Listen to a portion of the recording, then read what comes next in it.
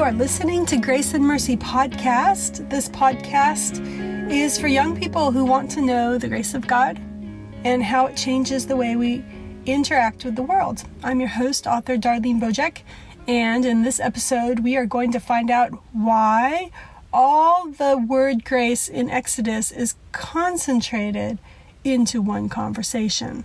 Okay, so today we're working on Exodus. Exodus, Old Testament, again has the word chen and hanan as the words for grace. We have 14 times that the word grace is mentioned in the book of Exodus, and only 4 of those is outside of one conversation. So let's talk about those other 4, and then we will get into what is that conversation that has all of the word for grace over and over repeated in it. First one, Exodus 3:21, Moses at the burning bush. God is saying to him, I will stretch out my hand and strike the Egyptians with all the wonders I will perform among them, and after that he will release you. And then Exodus 3:21 says, and I will give this people favor in the sight of the Egyptians, and when you go, you shall not go empty. So, showing favor. And we remember hearing that in Genesis, I will show favor. I will cause them to have favor in your eyes. Exodus 11:3 is the next one. This is where the plague is on the firstborn. And the Lord gave the people favor in the sight of the Egyptians. Moreover, the man Moses was very great in the land of Egypt, in the sight of Pharaoh's servants, and in the sight of the people. So the very next time we see it is when it's being fulfilled. Then chapter 12:36, again, the Exodus begins. And same thing is mentioned. Furthermore, the Israelites acted on Moses' word and asked the Egyptians for articles of silver and gold and for clothing. And the Lord gave the people such favor in the sight of the Egyptians that they granted their request. In this way, they plundered the Egyptians. And at that point, my thoughts are going to when Jesus says, ask for whatever you wish in my name and it will be given to you. That the favor results in gifts and giving, which is what Genesis was all about too, wasn't it? Asking for favor, asking for somebody who has power to give you something, to give you that thing when they were asking for it. Okay, so those are the 3 times when the word grace is not used in one conversation. I did say 4. Because the 4th one is actually a continuation of the other event. The rest of the times when the word grace is mentioned, it's in Exodus 33. So let us look at Exodus 33 and find out what is this thing that keeps being mentioned, which is grace. I'll be starting at verse 7. Right before that, they are commanded to leave Sinai. Now Moses used to take the tent and pitch it outside the camp, far off from the camp, and he called it the tent of meeting. And everyone who sought the Lord would go out to the tent of meeting, which was outside the camp. Whenever Moses went out to the tent, all the people would rise up, and each would stand at his tent door and watch Moses until he had gone into the tent. When Moses entered the tent, the pillar of cloud would descend and stand at the entrance of the tent, and the Lord would speak with Moses. And when all the people saw the pillar of cloud standing at the entrance of the tent, all the people would rise up and worship, each at his tent door. Thus the Lord used to speak to Moses face to face, as a man speaks to his friend. When Moses turned again into the camp, his assistant Joshua, the son of Nun, a young man, would not depart from the tent. Moses said to the Lord, see, you say to me, bring up this people, but you have not let me know whom you will send with me. Yet you have said, I know you by name, and you have also found favor in my sight. Now therefore, if I have found favor in your sight, please show me now your ways, that I may know you, in order to find favor in your sight. Consider that this nation is your people." And he said, "My presence will go with you, and I will give you rest." And he said to him, "If your presence will not go with me, do not bring us up from here. For how shall it be known that I have found favor in your sight, I and your people? Is it not in your going with us?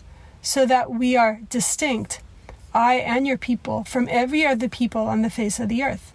And the Lord said to Moses, "This very thing that you have spoken I will do, for you have found favor in my sight, and I know you by name." And Moses said, "Please show me your glory." And he said, "I will make my goodness pass before you, and will proclaim before you my name, the Lord. And I will be gracious to whom I will be gracious, and I will show mercy on whom I will show mercy. But," he said, "you cannot see my face, for man shall not see me and live."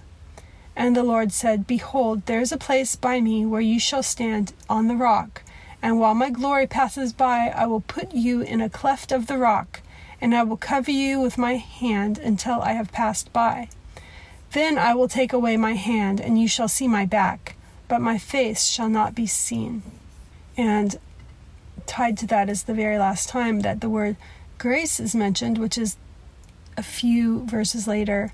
When the tablets are replaced, Moses immediately bowed down to the ground and worshipped. "O Lord," he said, "if I have indeed found favor in your sight, my Lord, please go with us. Although this is a stiff-necked people, forgive our iniquity and sin and take us as your inheritance." So it's just intriguing that the bulk of grace in the book of Exodus is all right here in chapter 33 and the beginning of 34. Okay, so let's review each of those times that we see grace. We have 33:13, "I have found favor in your sight." 33:13, that I may find favor in your sight." 33:16, that I have found favor in your sight. 33:17, for you have found favor in my sight.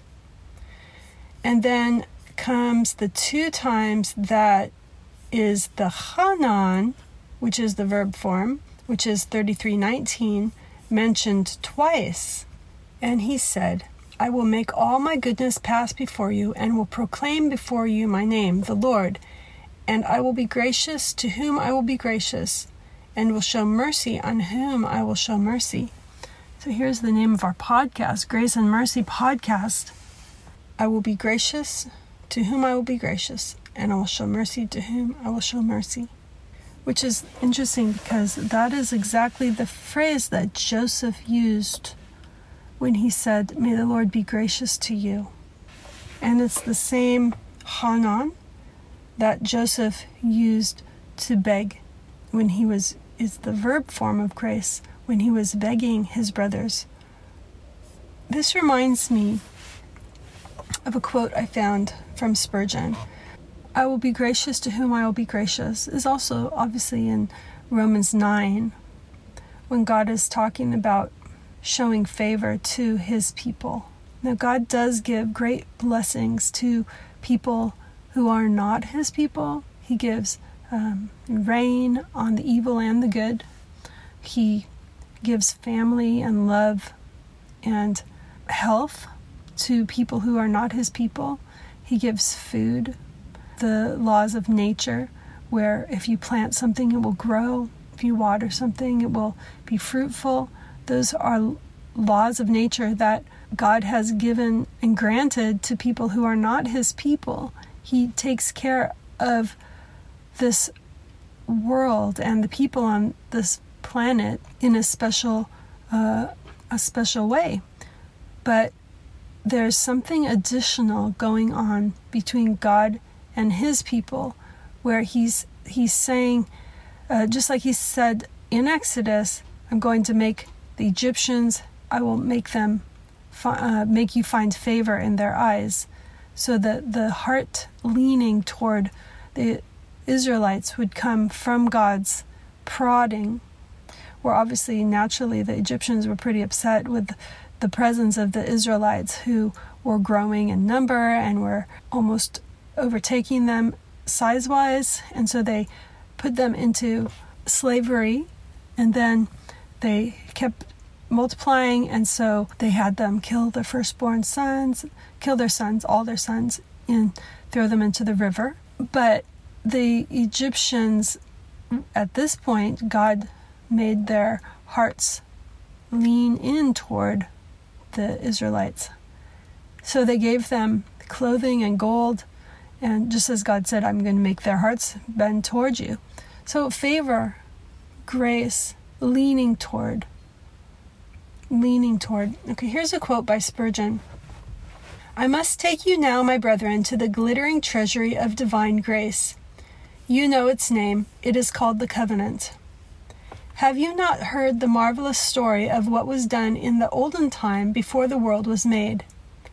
God foreknew that man would fall, but he determined by his own infinite purpose and will that he would raise out of this fall a multitude which no man can number. The Eternal Father held a solemn council with the Son and the Holy Spirit. Thus spoke the Father, I wish that those whom I have chosen be saved. Thus said the Son, My Father, I am ready to bleed and die, that your justice may not suffer, and that your purpose may be executed. I will, said the Holy Spirit, that those whom the Son redeems with blood shall be called by grace, shall be quickened, shall be preserved, shall be sanctified and perfected, and brought safely home. Then was the covenant written, signed, and sealed, and ratified between the sacred three. The Father gave his Son, the Son gave himself, and the Spirit promises all his influence, all his presence, to all the chosen. Then the Father gave to the Son his elect people. Then the Son gave himself to the elect, and took them into union with him. Then the Spirit, in covenant, vowed that these chosen ones should surely be brought safely home at last. Whenever I think of the old covenant of grace, I'm perfectly amazed and staggered with the grace of it. The very poetry of our holy religion lies in these ancient things of the everlasting hills, that glorious covenant signed and sealed and ratified in all things ordered well from old eternity. The covenant of grace is the agreement between the Father and the Son and the Holy Spirit before the world was made. Jesus talks about it several times.